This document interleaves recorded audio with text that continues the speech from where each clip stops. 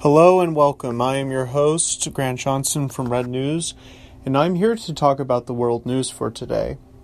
For today's podcast episode, I'm going to be talking about a very important topic I think that should be held on to as much as possible.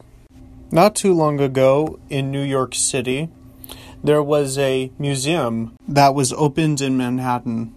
The museum that was built by the people that were involved in the Tiananmen Square massacre had built the museum in order to maintain the memory of what they did on June 4th, 1989.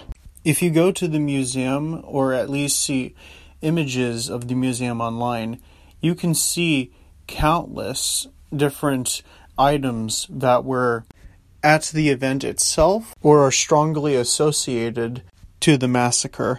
This museum currently is the only one that fully encapsulates all the different items and the proper information about the massacre itself. There was one that was in operation in China, but it was unfortunately raided in 2021 by Chinese police that were effectively silencing any form of discussion or acknowledgement about that massacre, that the people that saw it on television back in 1989 were horrified to see Chinese police beating and detaining those protesters that were simply protesting to have their freedom of speech and overall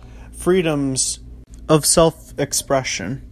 Since that bloody massacre in 1989, some of those protesters came to the United States for the freedoms and privileges that American citizens take for granted in the country.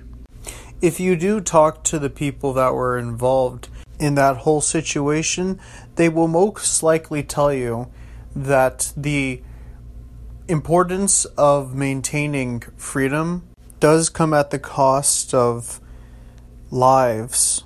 There will be people that will completely sacrifice their lives just to make sure that other people have their freedom, so that they can express their thoughts without being censored or having a bullet in their head from their own government. That type of example isn't just for the people from China who had fled from that whole situation, but there are plenty of other people across the world who have dealt with similar instances where they had to flee from their own countries just because of different problems, from economic issues or their governments deciding to take militant action against their own people. This museum was opened before June 4th to commemorate it. However, nationalistic individuals from China and those who are completely dismissive of China's actions have criticized the people for even making the whole museum. Despite the criticism that those people have received, the people that were at the massacre and their descendants will continue to keep that museum alive and functioning. China could request the United States government to shut down that museum, but it seems highly unlikely for the United States to bend the knee and just essentially tell the museum owners to close down shop just because China had expressed its disliking of the museum and the people who actually run that museum.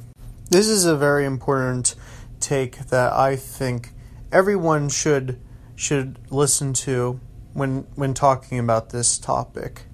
When a country does something bad, it's important to own up to that mistake, or to at least admit that there are problems with that country and act upon those problems and fix them. China has made it known that it will address certain issues with its economy and the country as a whole, but it will not seem to address the suppression of the Uyghur population in Western China, or the suppression of other groups like the Hong Kongers and the people of Tibet. I think the moral of the story is to make sure that the bad things that have happened in the past are not erased, and to remember those bad things and make sure that those things don't happen again, which that goes for everything in history. History has a lot of things to offer. Sometimes it can be funny, sometimes it can be beautiful, and also can be very, very ugly. I very much encourage the listeners of this podcast recording to read up on freedom fighters of history and to make sure that they can carry that rhetoric to make sure that their rights and their freedoms are protected from those who seek to take away that freedom. I will be ending today's episode on that note. If you did enjoy today's episode, please consider going to the various Red News official social media accounts. Also consider please giving this podcast a follow wherever you get your podcasts. Go to the official Red News website. Also spread the word about Red News as your news source. Thank you for listening to this podcast recording, and take care.